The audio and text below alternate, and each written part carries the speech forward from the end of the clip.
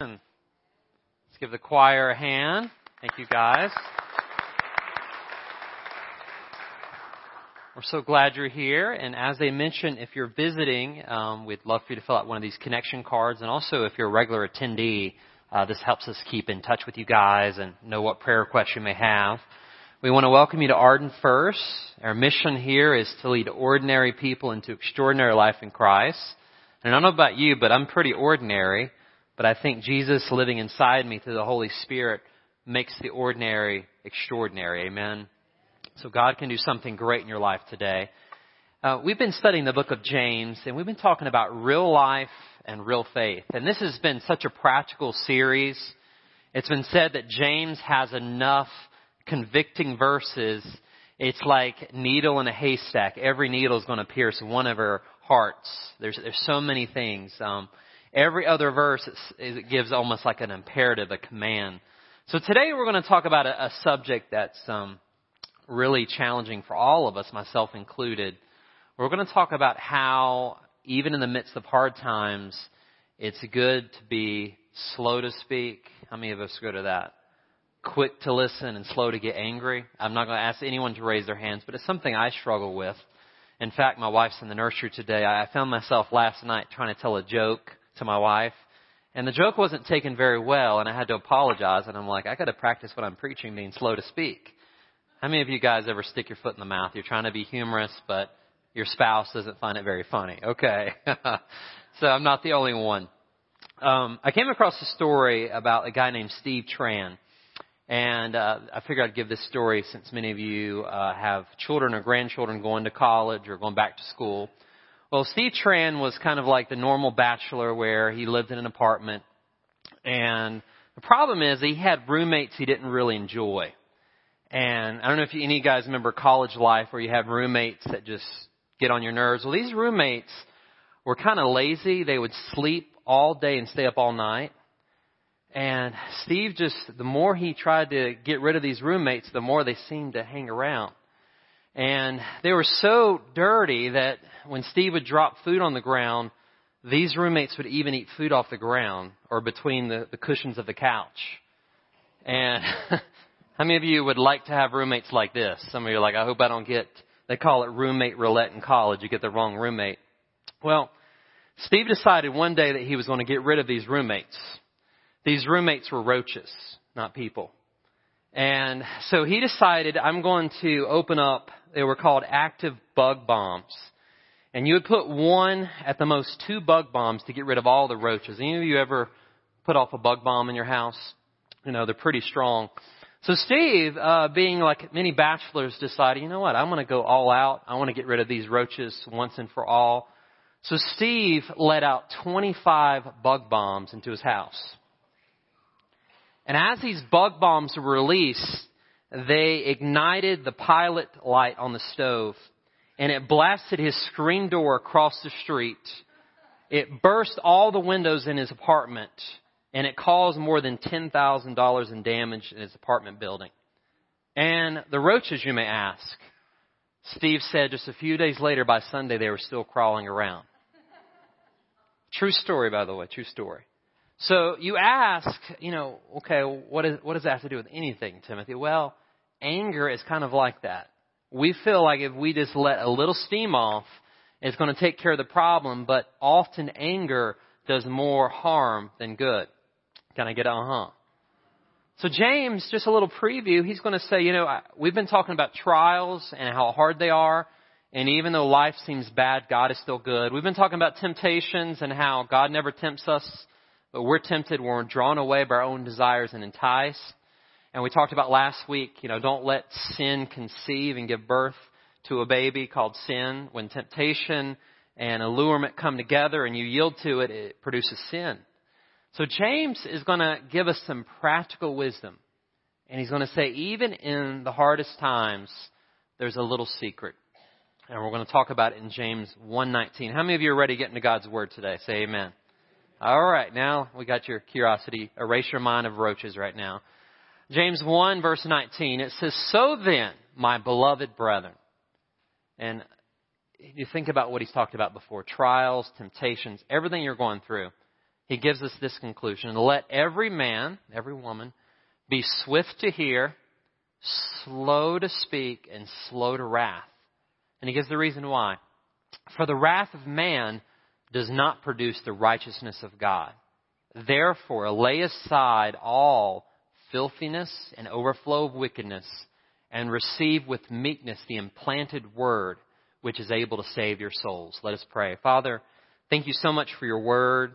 I pray that you would help us to understand how that you want us to listen more, talk less, and keep our cool, even when times get really hard.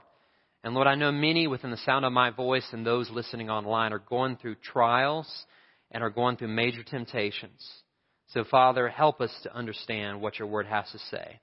We ask and pray this in Jesus' name we pray. Amen. So today we're going to cover just 3 verses. And these are verses that are very convicting. I have to be the first to say I fall short of these verses. And as I prepared this, I had to often ask God to forgive me on each point. So if you say ouch, you're in good company. So today I'm going to give you a few practical ways of how to talk less, listen more, and keep your cool, even when the life around you gets heated. The first one is this: recognize your identity. You are loved by God because you belong to God. Notice in verse 19, James calls them beloved brethren.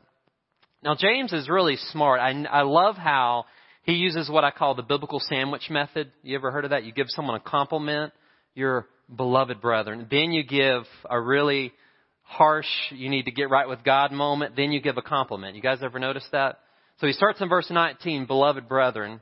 He's going to tell us some hard stuff. And then he's going to end verse 21, receive with meekness the implanted word, which is able to save your souls. So he starts off very positive and ends positive, but the sandwich is the ouch sandwich. So recognize your identity. It says that we are beloved. What does beloved mean? It means that you are loved by God. It's as simple as John 3:16. For God so loved you that he gave the greatest gift of the universe, his only son. Not only are you beloved, but you're brethren. You're brothers and sisters in Christ.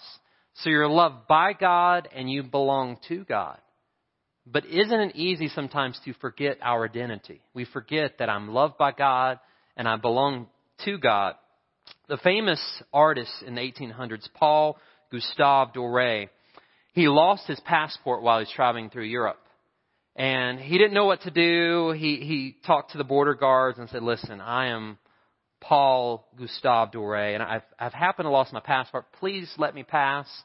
And the passport guards, the border patrol said, well, that's easy. So many people every day pretend to be someone famous.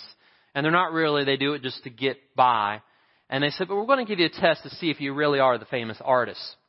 So he pointed over next to him. There were some really poor people. And he said, I want you to sketch a picture of these poor people. And Gustave started sketching it so well and so quickly. When they saw what he did, they said, okay, you're the real deal. His work confirmed his word. And how many of us as Christians, we know we're beloved, we know we're brethren, but how many of us, our life matches our language? How many of us, our walk matches our talk? And I think James is trying to help us, okay, we know who you are, you know who you are, but are you walking it daily? Are you living it? The second thing we need to realize is not only who we are, our identity, but number 2, develop better people skills.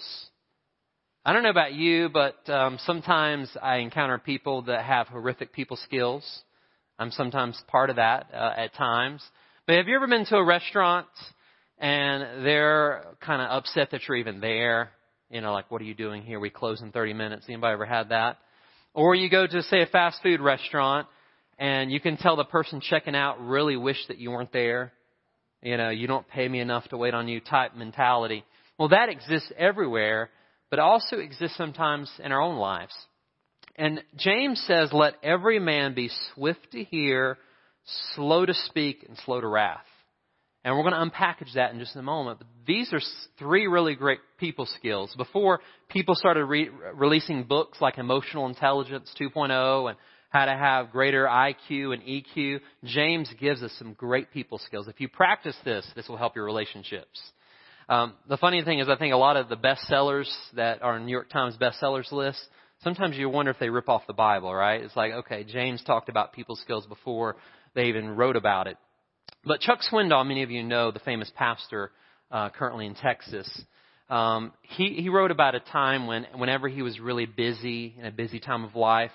And his daughter Colleen, they were having dinner one night, and she said, "Daddy, I want to tell you something that happened to me today, and I'm going to tell you really, really fast." And Chuck just realized with her words that he had put his family off with busyness, and he felt so guilty. He's like, "I'm supposed to be a pastor. Here I'm neglecting my family." And he said later to her, "Honey, you can tell me, and you don't have to tell me really, really fast. Say it slowly." And Swindoll will never forget his daughter's response. She said, "Then listen slowly, Daddy." And that hurts every man's heart in here, because we've all been guilty of being so busy that we're not listening. So notice James says we got to listen better.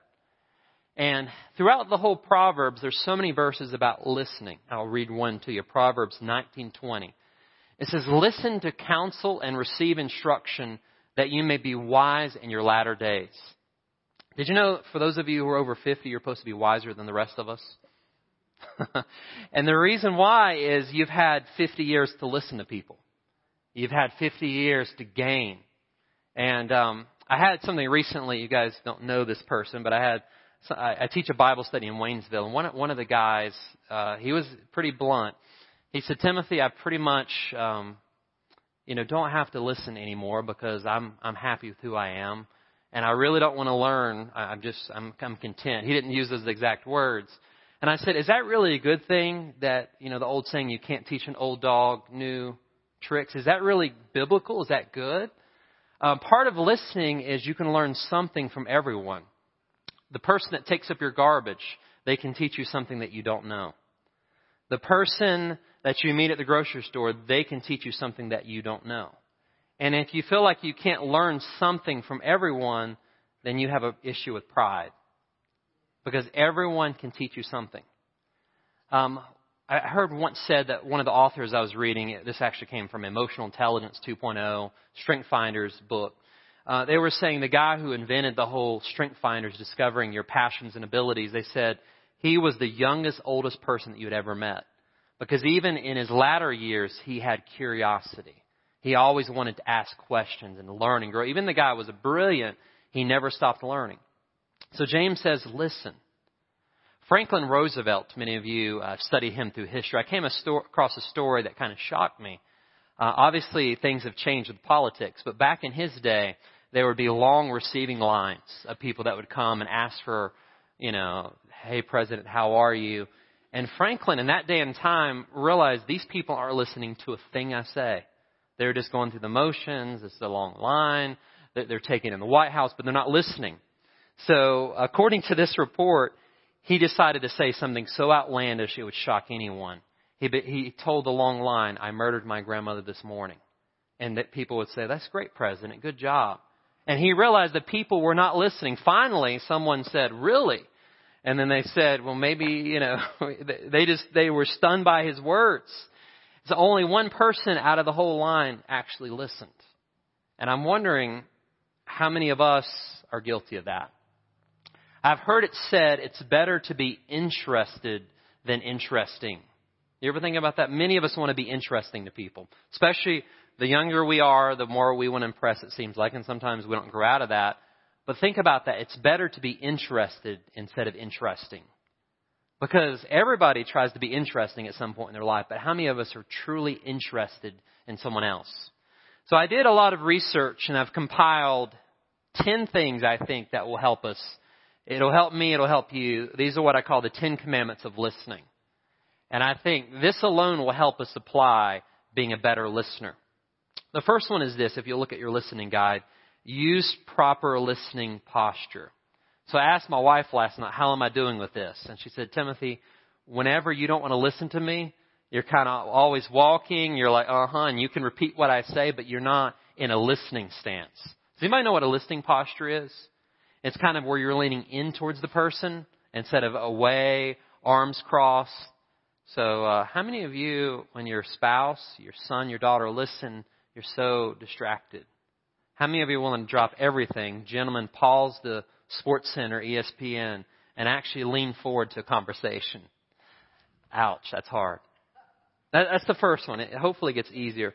The second one, it's been said by many people, seek to understand before seeking to be understood.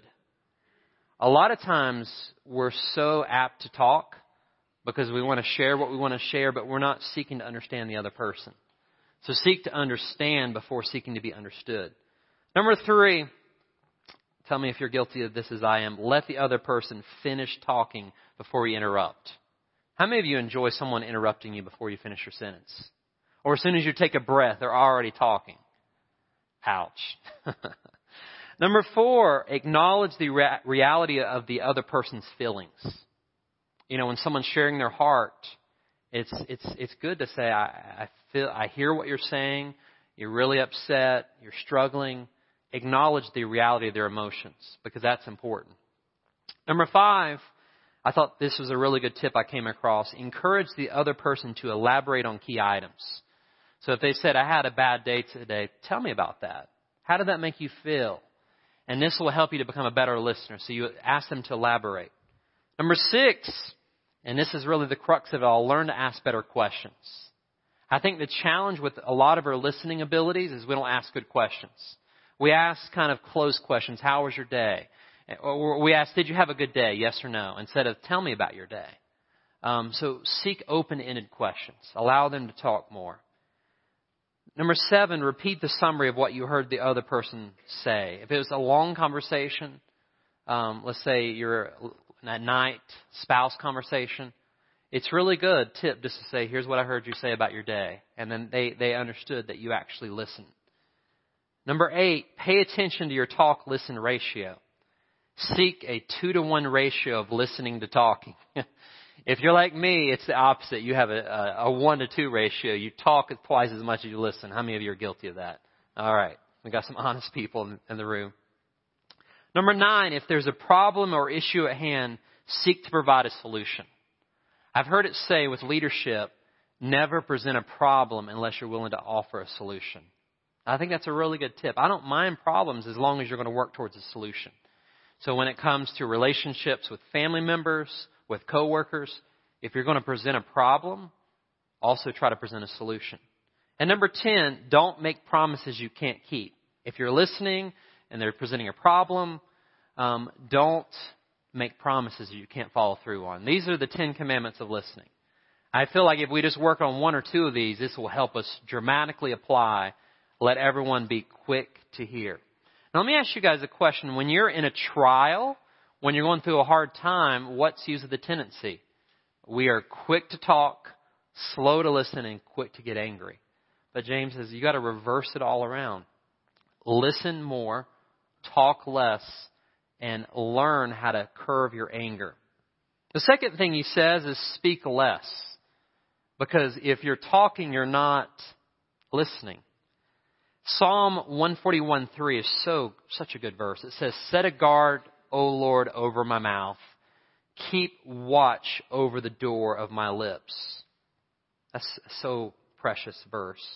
And then the next verse, Proverbs 10:19, in the multitude of words, sin is not lacking, but he who restrains his lips is wise.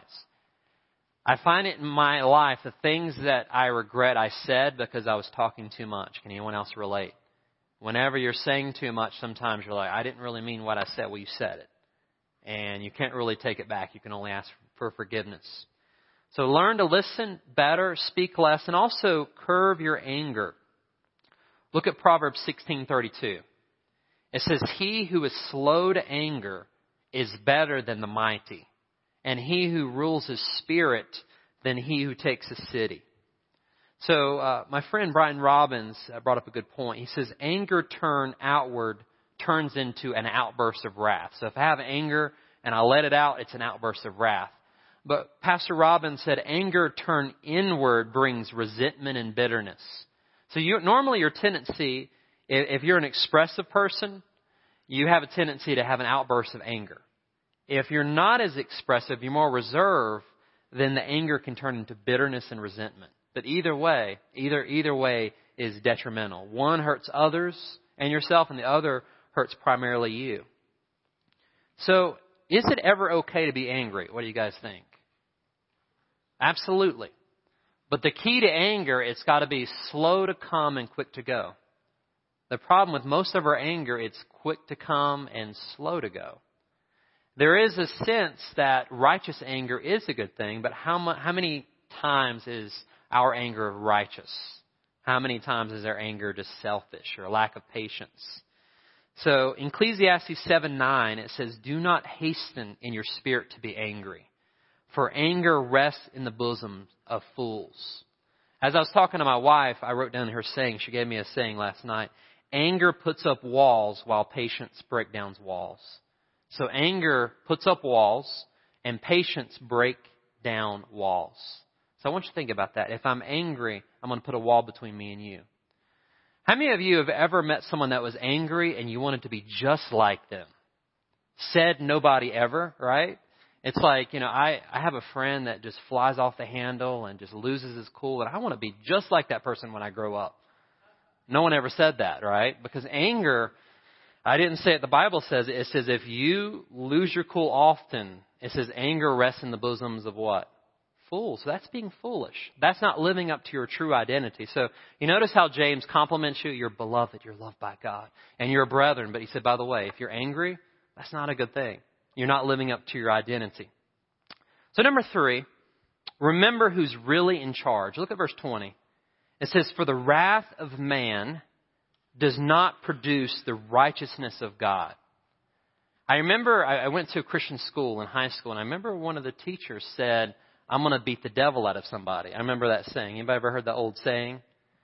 And as I read James 1:20, I'm like, that saying is the complete opposite. It says, your wrath, your anger will never bring about a righteous cause. So here's the thing. There's nothing wrong with being an activist or taking a stand for something. But I think a lot of times the issue we deal with the fruit and not the root of the problem. The root of the problem is people's hearts. We're dealing with the bad things they're doing. A lot of times as Christians, we're known more for what we're against than what we're for. And I think what we have to do, the solution to all of mankind's problems is the gospel. It's Jesus Christ. And I think the more we present Jesus Christ in the gospel, we present the solution instead of just hacking off the rotten fruit. Are you guys with me? Say amen. Only God can change people's hearts. And I think churches have done their best to try to, present behavior and talk about sin. And that's fine as long as it results out of a changed heart. Because if there's no changed heart, all you have is a glorified moralism. You have right and wrong, but there's no changed heart. And people keep going back into sin because if your heart changes, your whole world changes. Proverbs 4:23 says, "Guard your heart with all diligence, for out of it flow the issues of life." So what happens, when someone does you wrong? Because that's why we get anger, right? The wrath of man. What do? Well, Romans 12, verses 19 through 21, give us 3 solutions. And this is on your listening guide. The first one is this: overcome evil with evil. That's payback. Many of you who are more forthcoming with anger, you like to pay back. I'll show you, right? Wrong. Number 2 is be overcome by evil. For those of you who are more, we talked about this on Wednesday night, you're more people-pleasing. You don't want to hurt anybody. So you'll let them run over you, become a doormat. That's equally wrong. So it's not right to overcome evil with evil or be overcome by evil. But there's a third solution that the Apostle Paul gives us. Overcome evil with good. That's to be a peacemaker. So instead of letting anger get the best of you, allow James's words to marinate in your soul. Let every person be quick to hear, slow to speak. And if you're listening and you're not talking, anger is more curved. Number 4, put off that which is putting off to God and to others. Put off that which is putting off to God and to others. So he says, therefore, lay aside all filthiness and overflow of wickedness. Now that word lay aside, in the original Greek, it's once and for all. It's the idea of you have dirty clothes. Any of you guys ever worked out in the farm or, done something out in the hot weather and you're all sweaty and nasty and the clothes are so bad you just feel like throwing them away? That's kind of the word picture. Throw away these nasty clothes and instead be clothed with the righteous clothes of Christ, spiritually speaking. So I came across an interesting story about a man. He was at this beautiful resort, this country club, and he got arrested because he wasn't wearing the dress code.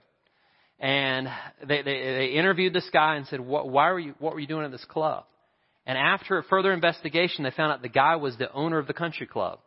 He just wore just normal clothes and wasn't dressed up, and they had arrested him because they thought he was trespassing. True story.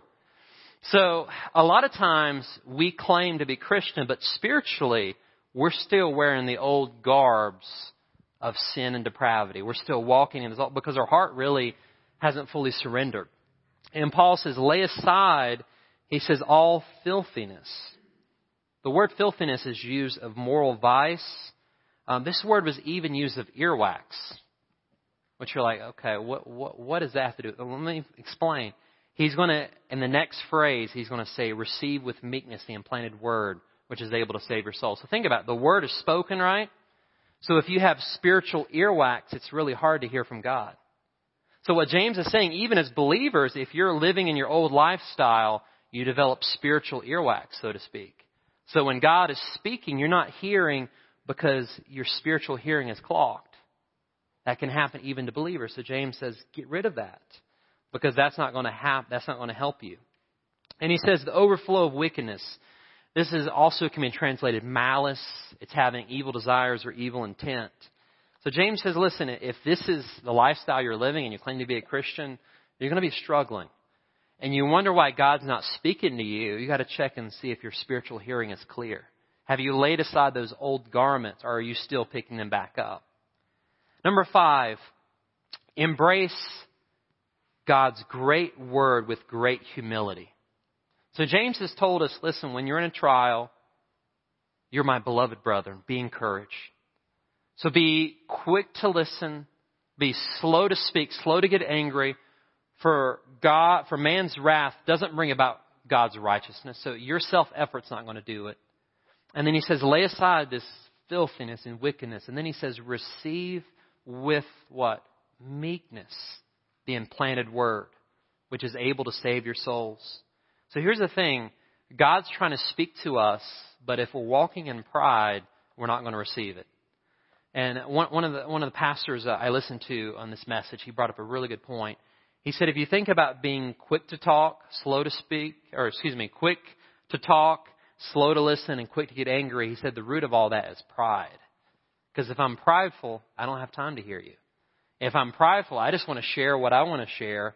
If I'm prideful, I'm going to get angry because you've inconvenienced me.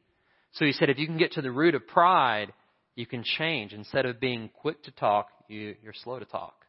Instead of being slow to listen, you now are a better listener. And instead of outbursts of wrath, you're now self-controlled if you can just get to the root of pride. D.L. Moody said, be humble or you will stumble. Be humble or you will stumble. Winston Churchill was once asked, Mr. Churchill, does it make you feel so great that every time you give a speech that the auditoriums and the town halls are all packed? Does that make you feel good? And Churchill said, it is quite flattering, but whenever I feel that way, I always remember that instead of making a political speech, if I was being hanged, the crowd would be twice as large. So it's all about your perspective. If you're not humble, you're going to stumble. He says, receive with meekness. I love the word meekness. Obviously, it means humility, but it's having like this childlike dependency. I don't want to ever get to the point where I feel like I can't receive from God or from others. I don't want to ever get to the point where I'm set in my ways. I'm just not going to listen. Because if you do not have meekness, you're not going to receive what God has for you. You're just going to be receiving sometimes, but not the fullness of what God has. William Barclay tells the story of Protagoras. He lived in Sparta, in ancient Greek. And he was on the list of potential candidates. They were going to pick the top 300 to govern Sparta, a very prestigious position. And when he did not get chosen, his friends were trying to console him and said, they made a mistake. You should have been on that list. You were such a good leader. And listen to what he said. I'm glad that in Sparta, there are 300 men better than I am. That's humility. That's changing the way you think about things. But notice it says, receive with meekness the what word? Implanted word. Now, I drew a connection between last week. For those of you who weren't here last week, we talked about sin. Whenever you have this inner desire and you have this outward allurement, it gives a childbirth illustration. And it says when the two come together, you yield to temptation, a baby of sin is formed. It's sin that's in a believer's life. So I notice how James gives another implanted illustration. Instead of sin being implanted in your life, he says, let the word be implanted in your life. So it goes like this. Sin will keep you from the word of God, or the word of God will keep you from sin. A believer can let sin harm his or her testimony, or the word of God to kick out sin. And instead of sin being implanted, the word is implanted. And notice it says the word which is able to save your souls. Something I didn't learn until later in life, but salvation is not just past tense. A lot of times in church we'll say, thank God for saving me, past tense. That's just the beginning. That's not the finality. So we say it like this. In the past, God saved me from sin's penalty. That's what we call justification, just as if I'd never sinned. In the present tense, God is saving me from sin's power. That's what we call sanctification. Sin no longer has to have power over my life. And in the future, I will be saved from the very presence of sin. That's called glorification. So you see, salvation is past tense, it's present, and it's future. So notice this says, as you receive God's word, it's going to give you victory and power in your Christian life. Salvation is not a static, it's a dynamic thing. It's a living relationship with the living God. I read a story about a guy from India. His name was Ramad. And he was the leader of this gang of robbers. And they would pillage different stores and they would enrich themselves. They would rob small villages. In one raid, Ramad found a small New Testament, like the Gideons give out. And he kept it because the paper was just the right size to roll his cigarettes. So his idea was every day I'm going to roll my cigarette with these pages out of this New Testament, pocket size. So as he was rolling one of the cigarettes, he started reading some of the verses on the page. And this piqued his interest. And day after day, he kept on. Every time he rolled a cigarette, he would read a Bible verse. And eventually, he became a Christian. He turned himself into the police. Obviously, they arrested him for his gang activity. And he became a mighty evangelist in the prison system. All because of a New Testament that he was smoking. So, application. You're like, Timothy, this sounds okay. It's okay. Listen better. I got that. Try not to get ticked off. I got that. Talk less. I got that. But how does that affect me tomorrow? When I'm at work and somebody really treats me bad, when I'm waiting for the doctor for like 2 hours in the waiting room, what does this have to do? Well, I'm glad you asked that because this is a time I think we should apply it to our lives. So let's look at work. Whenever your coworker is being rude to you, what would happen instead of being quick to talk? You started asking good questions. We talked about the 10 Commandments of listening, and you begin to say, are you upset today? I can see you're a little irritable. Instead of getting irritable back at someone who's already irritable, you start asking good questions. And by the way, did you ever know that hurting people hurt people? So someone that's hurting, it's not a reflection of you, it's something inside of them. So maybe as a Christian, we repackage it and say, this person is hurting others because they're hurting inside. And instead of getting quick to be angry, I want to listen to them. I want to ask them to tell me their story. What about if, for you gentlemen, you're driving and someone cuts you off? What about, you ever see the person that rides your bumper? It's like they just pull up and they're on your tail the whole way. What do? I heard this one guy, I thought this was really good. I haven't started practicing it yet, but maybe we can do it together. But he said, I used to be very upset when someone would cut me off or ride my bumper. But he said, I did something new that changed my anger into compassion. And he said, what I do is I always give them an excuse. Maybe that person's driving their wife to the hospital. Maybe the person's running late for work, and if they don't get on time, this is the last time they're going to be fired. So every time that person comes, he gives them an excuse. And maybe you can turn that into a prayer. God, I don't know why they're in a rush, but please help them. and that will help you. At home, for those of you who are married, husbands, how well do you do listening to your wives? It's quiet. We can work on that. Wives, are you patient with your husband when he blows it? Do you lose your cool when he's just not got it together? Singles, how good are you at being patient? How good are you at being a listener? Parents, what about when kids do the unthinkable? What about when your kid just gets on your nerves? And this applies to grandkids. What would happen if you talked less and let them talk more? Listen. So many times as parents, we try to fill the silence. But sometimes if we're to silent, believe it or not, your kids will speak up and you can hear what's going on in their hearts. And for teenagers, kids, college students, how well do you do when your parents ask you to do something? For those of you home from college break, your parents ask you to take off the trash and you get kind of upset. Remember, it's received with humility, the implanted word. So your take-home truth is this: listen more, talk less, and keep your cool. And watch your relationships grow to new heights. So if someone sees you as a person that's a good listener, guess what? They're going to share their hearts with you. If they see you as a person that's got self-control, they're going to feel it. They're going to let down their guard and listen to you. They want to be with you. So your action step: take someone out to lunch and ask really good questions. Work on being a better listener. We all can work on that. I know myself for sure.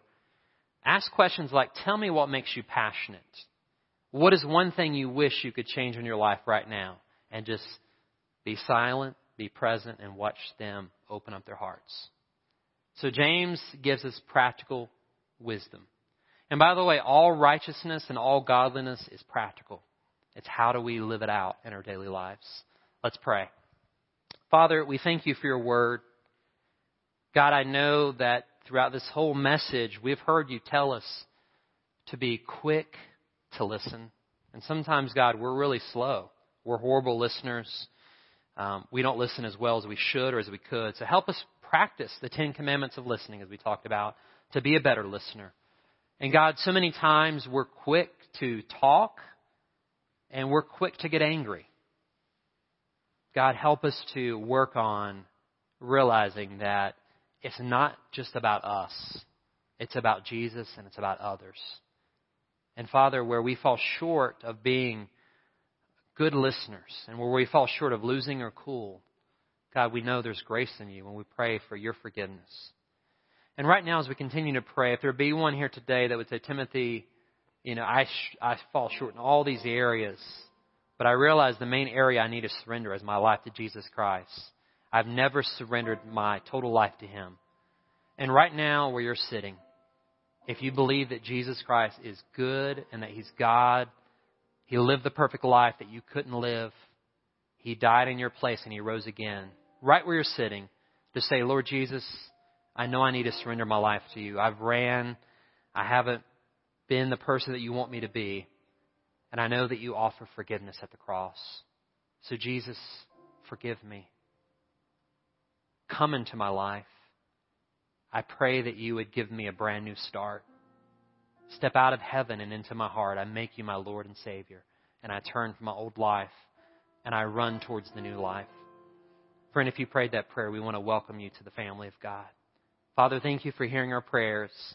Help us to live out the message of the gospel practically in our daily lives and help us have great relationships. In Jesus' name we pray. Amen.